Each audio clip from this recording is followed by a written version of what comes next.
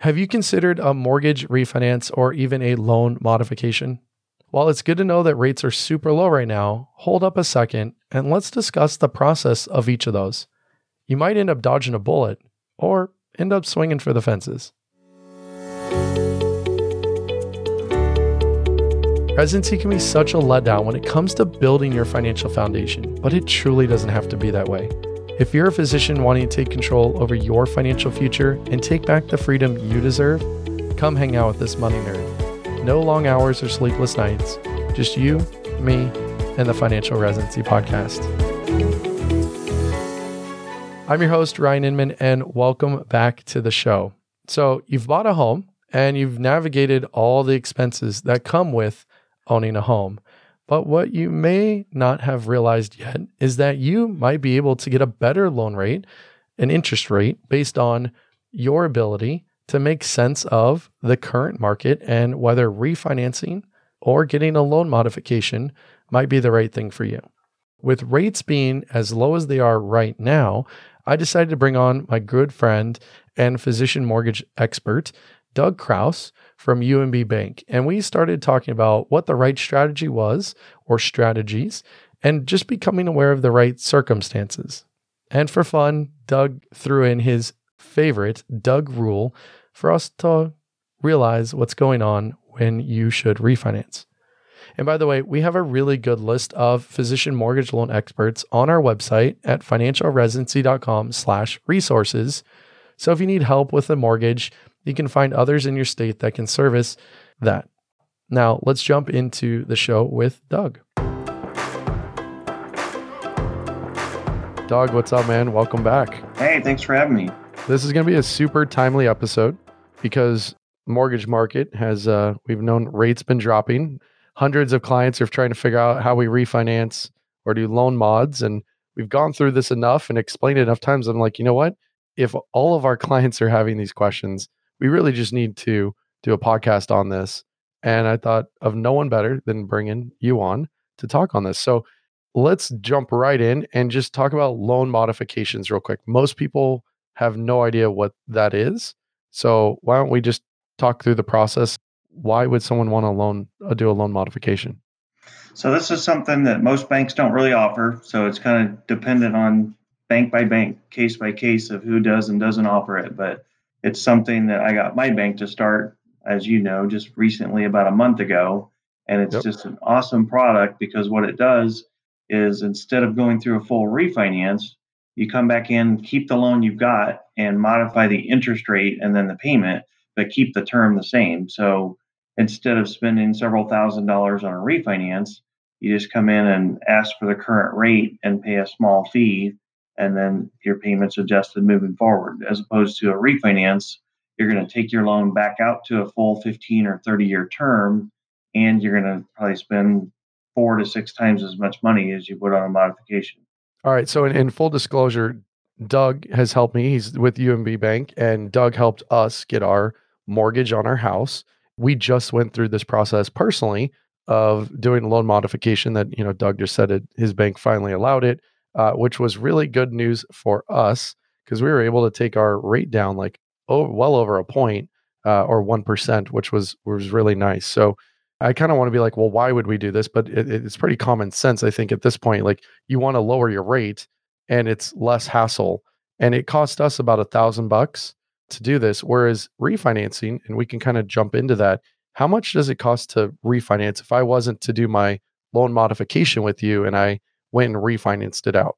That one's a little bit of a loaded question because it's going to vary by state. Of course. So some states have very expensive title and some states have basically what I call a sales tax. So especially out east, a lot of the states have 1% tax, plus the counties have another 1% tax. Take, for instance, somebody that's got a $500,000 loan in a state out east, that might be $10,000 worth of taxes. And then tack on to that the cost for title insurance and appraisal. That person's easily into a refinance for $14,000-$15,000. But where I'm at in Kansas City, that same refinance is probably under $4,000. So just depends on how greedy your state is. Yeah, it makes complete sense on how that works. So why would Like there's several reasons, but why would someone choose a refinance? Main thing is you just have to look at how long am I going to be in the house? How much money am I going to save? And how much money is it going to cost me? If you look at it, my rule of thumb is if I can break even in 42 months, and that's just my own, that's the Doug rule, that's not a mortgage 101. If you can break even in 42 months and you know you're going to be there that long, then I think it's worth it. If it's going to be 5, 6 years, you're going to tell me it's your forever home and it's worth it and you're going to do it. And I'm telling you right now that 50% of the people who say this is their forever home will not be in that house in 7 years. And then there's also the opportunity that rates may go lower still. So it just have to look on every one of them case by case. Yeah, and that was something that you and I talked through was that if I was to refinance now, it would have cost me more money, which is okay. And I would have been able to lock in this killer rate. And we'll talk a little bit more about what rates are doing right now. But if I did the loan modification, it was kind of like hedging my bets. I was able to lower my interest rate, maybe not lock in the best rate, but was able to lower it. And then if rates did drop further, then I could always just refinance. And essentially, yeah, I wasted $1,000 in doing that. But since I couldn't modify the term because we have a 30-year and I was really looking at going to a 15-year, it was kind of a different strategy of doing that. Let's talk kind of like some real world examples here on what do rates look like right now. We're at the end of September here. So obviously they fluctuate day by day, but what do rates look like for someone who's going to put 20% down versus someone who puts nothing down? So it's going to vary again based on if it's a jumbo or not jumbo with most banks. In my case, it doesn't, but 15-year rates have been running in the 3 1/8 to 3 3/8 range the last couple of weeks. And it's just the opposite of what everybody thinks with the Fed meeting. Everybody thinks rates went down whenever they announced that there was a possibility of future cuts. I think the market took that as probably not as likely as they thought it was going to be before. So rates actually kind of already had this cut baked in. So rates actually went up slightly after the Fed meeting yesterday. So 15-year in that 3 1/8 to 3 3/8 range, and 30-year in a 3 3/4 to 4% range. And that's a great perspective because last year we were at like 5% on that 30-year.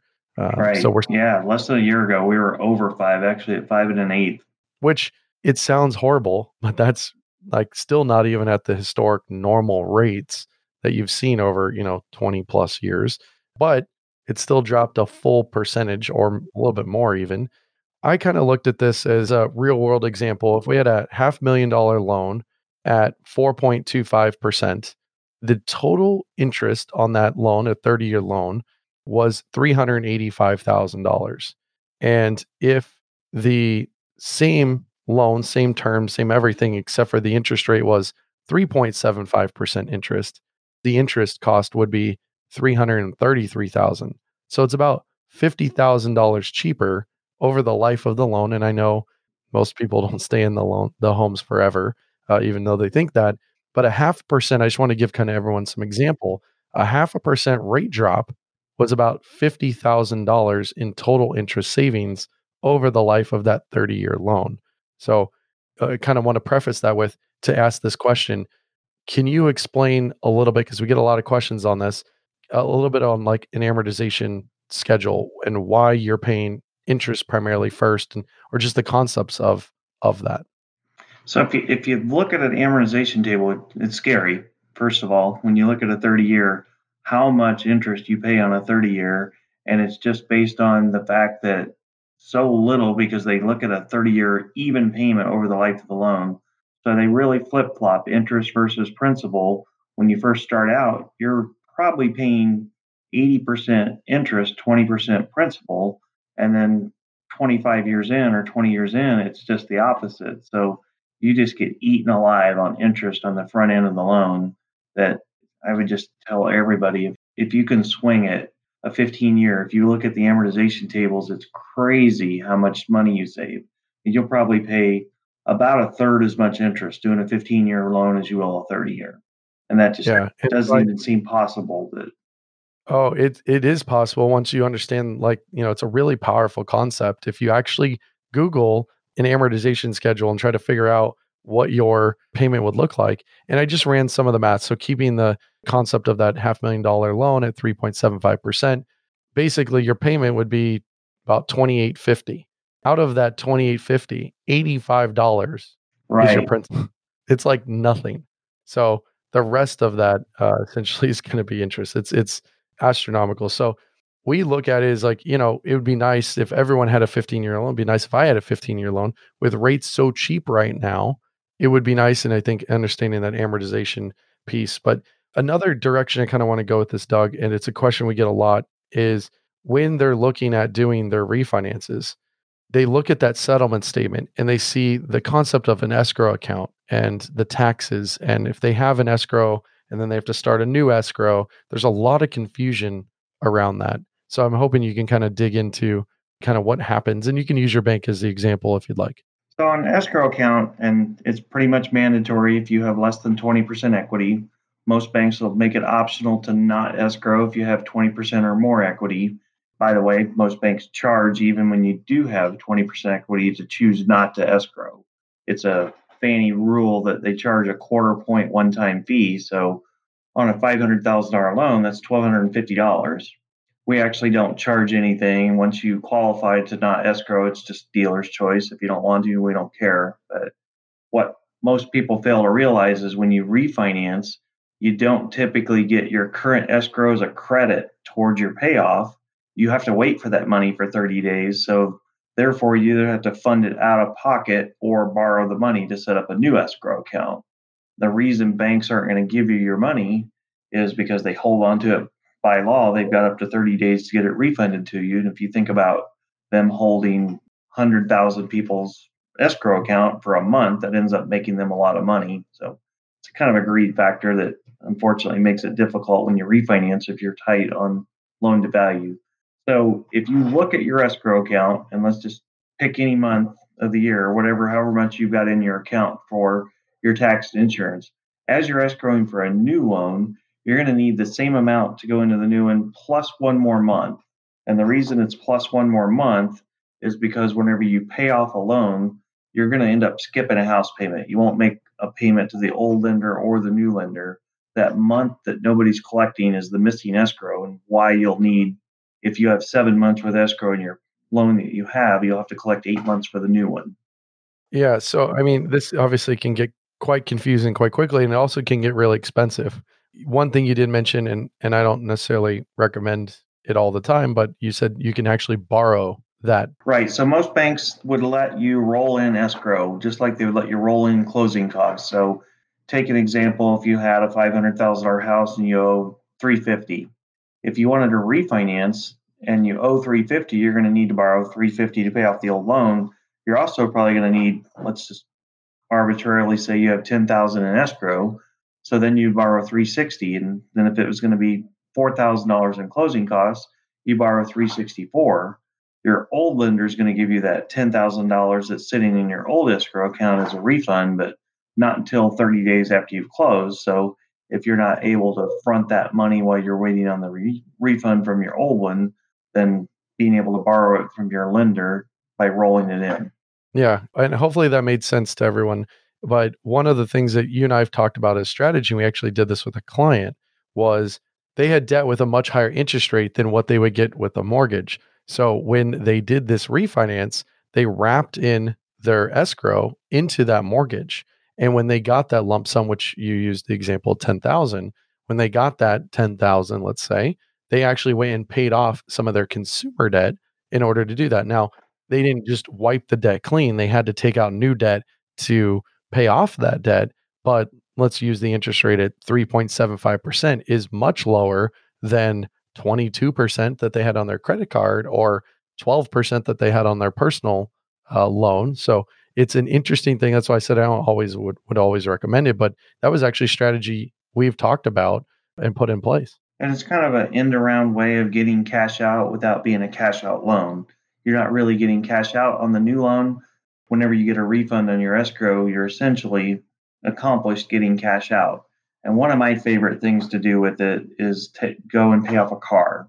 And a lot of people don't like the idea of paying off a depreciating asset, but for cash flow purposes, if you take that $10,000 and say you had 2, 3 years left to pay on a car, and it gets rid of a $700 a month payment. Now that just puts you in a situation where you can start saving $700 a month. So the next time you go to buy a car, you can just pay cash. which is the way you should buy a car, right?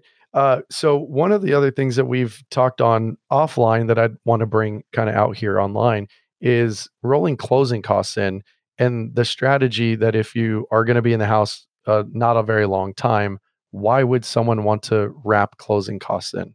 Like what kind of time frame? Like how long? 5 years or less. It just depends on, again, if you've got something else better to do with the funds. So if you were going to tie up $5,000 out of your bank account in closing costs that you could have paid off credit card, then of course you're better off rolling it in. But another strategy would be if you're in it short term. So let's say you've got an interest rate of 4.5 and the rates today are 3.75. What if you could get 4% and then get the lender to pay all the closing costs for you? Your break even is tomorrow. So you literally, it's not costing you anything. If you take an above market rate, then the lender will typically give you a rebate. And in doing that, use that rebate to pay your closing costs.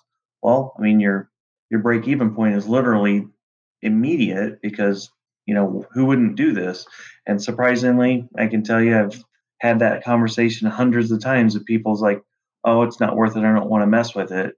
And they were going to save $300 or $400 a month in interest. And like, you don't want to spend a total investment to refinance a house, maybe takes 5 hours of your time. 5 hours of your time to save $400 a month for every month you live there. And people just didn't grasp that. It's like, I don't know what you do for a living, but if you make that much money, then, more power to you. But I just don't know that you're going to ever make that kind of money. If you make that much money, why do you have a mortgage? Right. Is what I'd be. The strategy, everyone always wants the lowest interest rate. And the reason why I was kind of carrying this out of you was the idea if you took a quarter point higher, the bank is going to literally refund some of that, give you a rebate, and you can use that to pay off these closing costs, as you said. This strategy only works if you know you're only going to be in the house a very short time, because there's no reason you want to extend a 30-year mortgage out and have it in a higher interest rate. But if you know you're not going to stay there, I think that's a really interesting strategy to do that. Typically, it's probably 4 years. I mean, I'd say that's the average of if you're taking 42-month rule. right. Then there's no 42-month rule. Then it's a 1 month rule because, you have nothing to lose except for your time and effort to get the loan closed.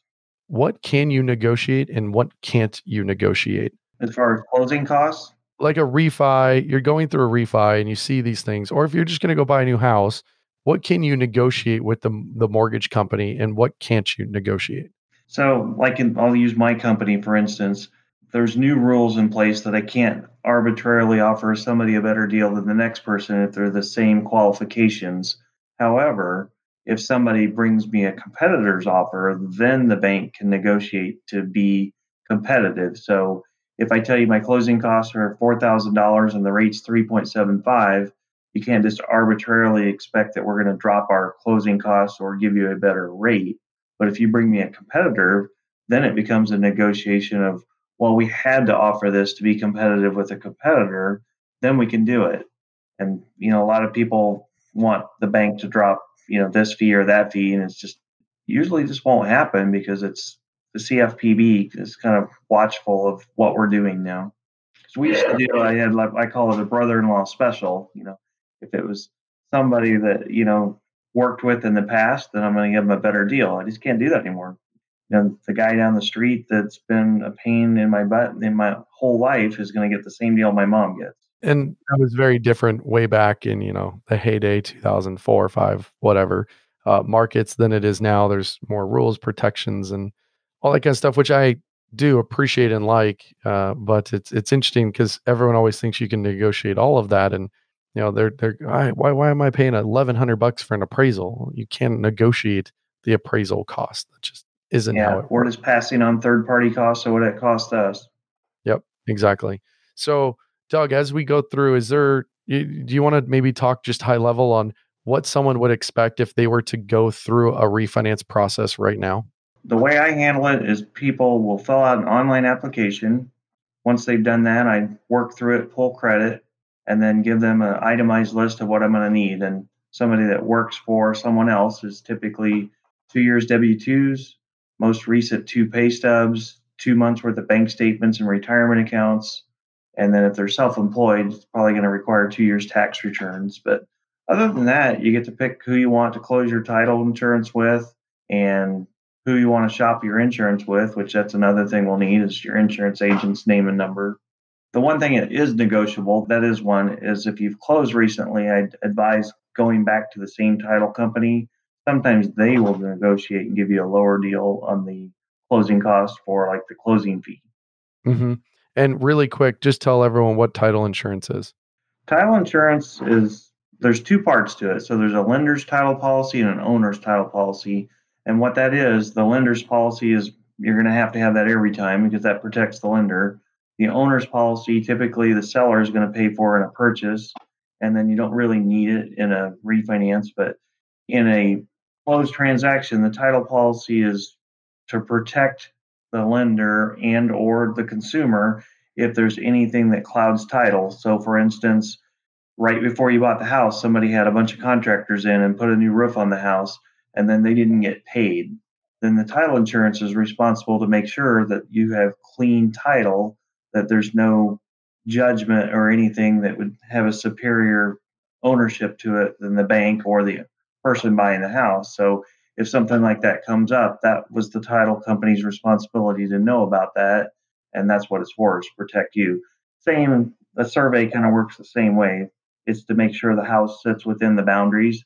And if it doesn't, then that's part of the title policy. It gives coverage for survey coverage that you don't, I mean, think of your lot as a rectangle. And if your house sits outside the lines, then whenever you get a mortgage, you're really buying land. Anything on the land goes with it. So if your house doesn't actually sit on your land, then the survey coverage in your title work protects you. Yeah, you're not just buying the house, you're buying the land, and the house just happens to be an improvement on the Exactly. land, which is giving it value. And so you really don't, in this case, you don't want your improvement to sit on someone else's land. No, because then they own it. Hmm. Which, I mean, probably is not going to happen that often, but hey, anything can, I guess, happen as you're working through That's why this. title insurance has to have survey coverage. Exactly. Doug, as we kind of round this out, is there anything that we might be missing that people should know about if they're looking at doing a refinance or trying to figure out how to do a loan modification on their current loan? I'd always start with the modification. I mean, it doesn't hurt to ask. Call your lender you're already with. Ask them if they offer loan modifications. If they do, ask them the process and how much it costs, because a modification is going to save you a lot of heartache because you don't have to go through and document everything I just said. You won't have to go through the process of an appraisal because sometimes a house doesn't reappraise, and it's typically going to save you a lot of money. I mean, so that's definitely your first option. It was like 2 pages and mailing you a check. It was really easy. Yeah, tell everybody how much you saved on that. Oh boy, it was a lot. It was a lot. It was like $600 a month or something like that. Yeah, it was going to break even in less than 2 months for you. Yeah. Thanks, Doug. Thanks, Mr. Market or Mrs. Market, I guess how you want to look at it, for dropping rates so much. It was nice. And is there anything on the refinance side that anyone might need to know before they do this? Yeah, a lot of people have a concept, I mean, a misconception, I should say, of rates need to be a point cheaper before I'm going to be worth my time. That's maybe true if you owe $80,000, but if you got $1 million mortgage, even a 1/4% might actually make sense. So you really can't look at it as, oh, my friend at work said it's not even worth looking into unless I'm going to save at least 1%. Well, 1% on $1 million, $10,000 as opposed to 1% on a $80,000 is $800. So the time frame to recoup, and that's the unfortunate thing, is a lot of the closing costs don't really change that much on a bigger house versus small. So that person that's got that little small house, the appraisal is still going to cost them a minimum of $500. So the closing costs add up to a lot bigger percentage. Therefore, it takes you a lot longer, and you then need to save more of a percentage on your interest rate.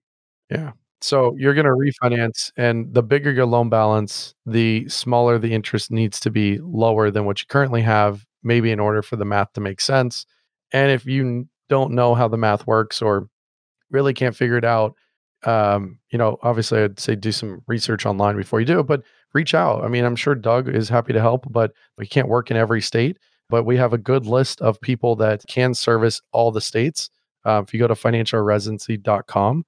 But if you have PMI, if you're a doctor or married to a doctor, and obviously you're listening to this, and you have PMI, you should be refinancing out pretty much no matter what, because no doctor should have PMI on their mortgage. And especially where rates are now. I mean, Absolutely. if this was a year ago and you closed 3 years ago and you had an interest rate of 4 with PMI, and then the rates were 5 and you could get that without PMI, that's not worth it. But rates are near all-time lows right now. So in addition to being able to get rid of PMI, you're probably going to reduce your interest rate. And just the one overlooked fact, like I said, I just don't think people think about this as a no cost loan is a can't lose. I mean, if it's not going to cost you anything and it's going to save you money, all you're losing is a little bit of your time. So do not miss the bottom of the market just because you don't want to spend 4 or 5 hours worth of gathering paperwork and signing documents if you could do it for free. That's not always the best option. Sometimes I would say 80% of the time, it's going to be better that you get a lower interest rate and pay those closing costs, whether it's out of pocket or roll them in. But there's just no chance you're coming out on the short end if it's a no cost loan. Yeah. As you said it, near historic rates. And I know you're really, really busy closing dozens and dozens of loans a month. So I appreciate you coming on and give me some time. I know we're recording even late in order to accommodate for what you have going on. But thanks again. And it's always fun to hang out with you. Hey, thanks for having me, Ryan.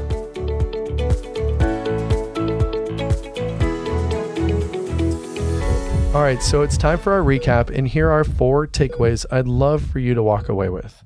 Takeaway number 1 is having gone through the loan modification process myself to lower our interest rate, I figured it's less hassle than keeping my loan as is. And I obviously saved quite a bit of money instead of refinancing out. But as Doug mentioned, there's more to this than what meets the eye. Here's what he had to say about the different states imposing different requirements on you.